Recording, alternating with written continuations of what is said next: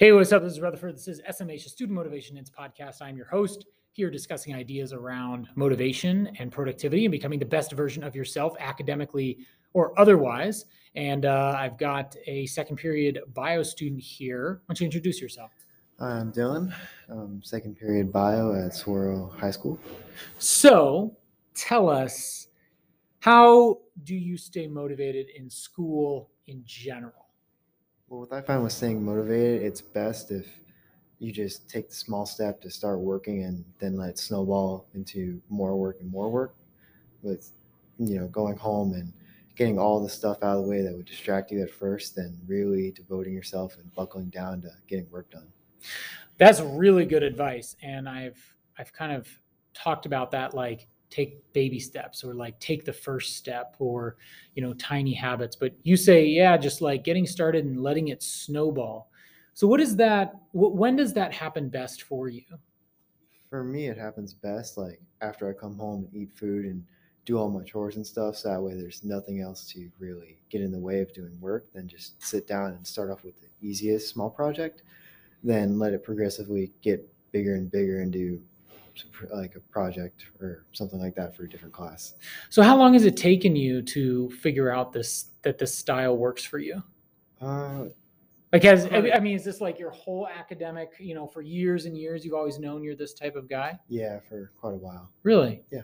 So you didn't like hit a class that you really struggled with and you had to figure this out. It's more like just been your standard thing.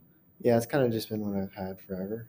Wow. Like just go home, get all the stuff out of the way, and just start off with that because I've tried other things like doing work for first or doing it in the morning or something like that. And for me, it just doesn't really work that much because I always find that there's other stuff that I find more important than that. Yeah, but it's smart to know that like you work best right after school and like, not before school, and to try different things out. I think that's another really healthy thing too, that for most kids, you just have to try out and see what works. And once it works, like then you found it and work with it.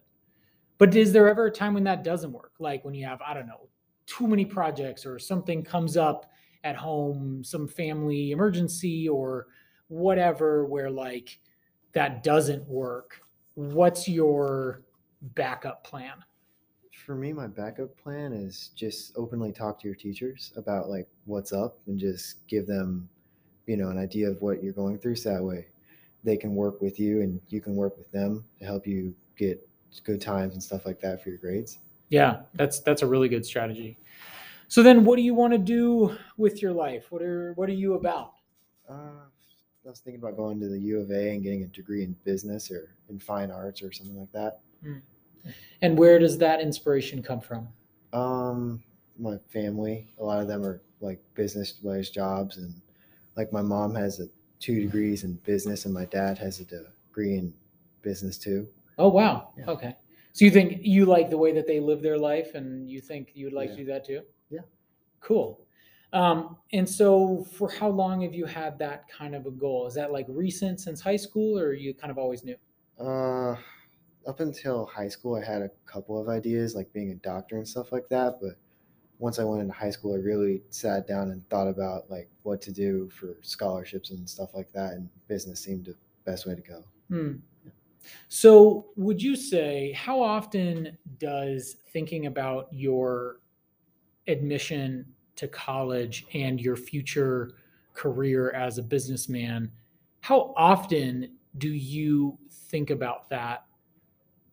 Does that happen? Like, is it every day you're like, oh, I need to finish this assignment so I can get into college? Or like, this will be really important for me because I need this for my future. Like, is that something that is just like every day, every class, every hour, or just like occasionally a couple times a month?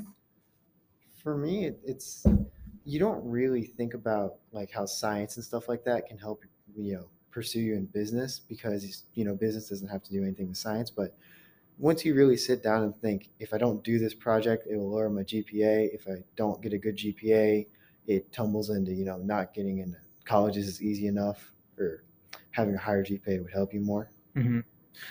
So it's like every time. So that is something you think about pretty regularly? Yeah, pretty regularly. Okay. And so what kind of assignments or classes do you think are kind of the hardest for you to like get started with? You said that you like this snowball thing, which I really love that concept.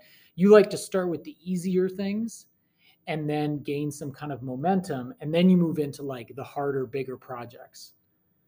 So what are the classes and assignments that you like to start with? I like to start off with just whatever you think is easiest. For me, it's like math, just small IXLs here and there, and then let it go into something that's progressively more challenging, like reading or making up tests for world history. Okay. Yeah. And so when you kind of like build that up, how does that feel? Like, do you ever feel like lazy or unmotivated right before, but you're like, oh, I need to get started? Or are you pretty much in the routine now?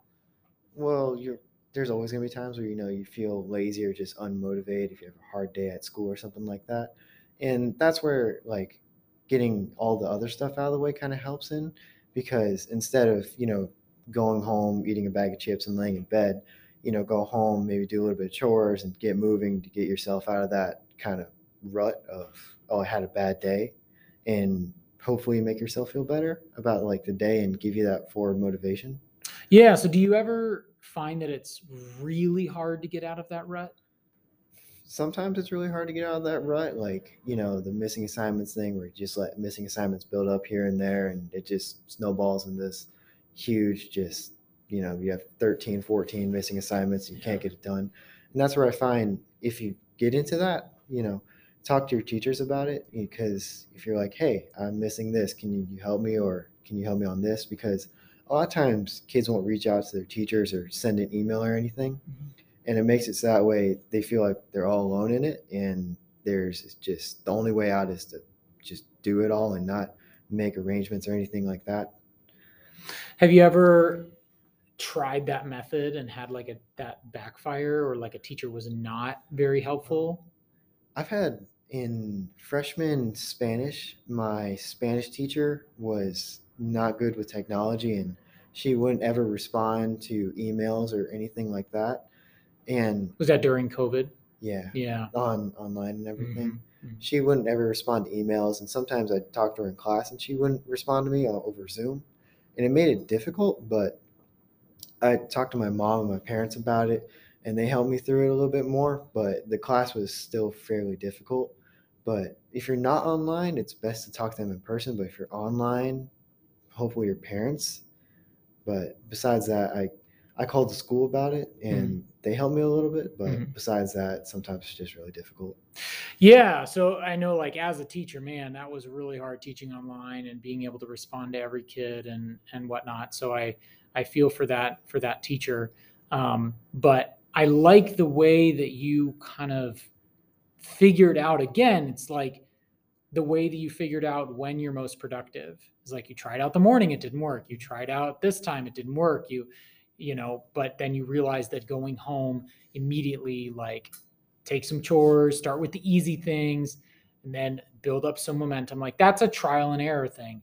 And this other thing that you're talking about, like, okay, look, I'm having trouble in this class and I'm having trouble contacting this teacher. And so first you try an email and that doesn't work. You don't stop there. You try and talk to them during the Zoom. That doesn't work. You talk to your parents, and then eventually, you talk to the school, right? And somehow it happens, but you have such a good amount of grit that's like, if something's not working, try something else. If something's not working, try something else, try something else, try something else. And as like, how did you learn that? Uh, for me, it was like the motivation mainly, not so much for doing well was the motivation. It was more the motivation of being able to do stuff and Mm. like, get a bad grade, got to stay home, can't go out. But if you apply that concept to the bigger version of life, you don't do good in school, can't get a good job, can't go out, and it's no longer, with school and your parents, it's with your income and your, actual life, you Right. know. So it's like, for right now, it's more, being able to go out and do stuff that gives me that motivation. But Mhm. if you apply it to the bigger picture, it helps more with thinking about going out for the rest of your life, doing stuff like that. Yeah. Yeah. Cool. Well, thank you. This is really great and informative. I think a lot of people will benefit from this, it's really cool that you've got a lot of those skills already in place. For a lot of students, I'm trying to teach them those skills, and everybody, it's good to hear, how other people deal with it, and your particular strategy. Because I know some people, they do the same snowball thing, but they like to do the hardest thing first. They're like, I got to get that hardest thing out of the way, and then I'll do the easier stuff later. But I'm like you, where like I like to start with the easy stuff and then eventually get to the harder stuff. But well, thank you for taking the time to talk, and thank you for taking the time to listen, for all the listeners out there. So if you're appreciating this, you're enjoying this, share it, and rate, review, subscribe, and listen to other episodes in the past. There's some great stuff referencing what we talked about in this and other great interviews. So thanks for joining us. Stay motivated.